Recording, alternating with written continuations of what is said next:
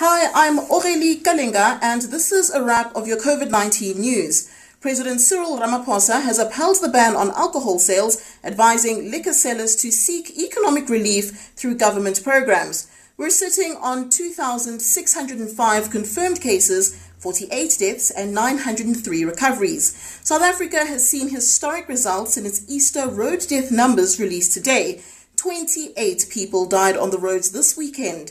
It's an 83% drop. Police Minister Fikile Mbalula has warned that this can't be compared as it's as a result of the coronavirus lockdown.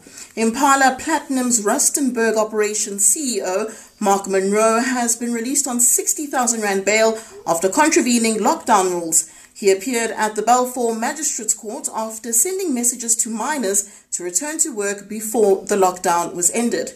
On the continental front, Zimbabwe has confirmed 5 more COVID-19 cases, bringing the country's total to 24 with 3 fatalities.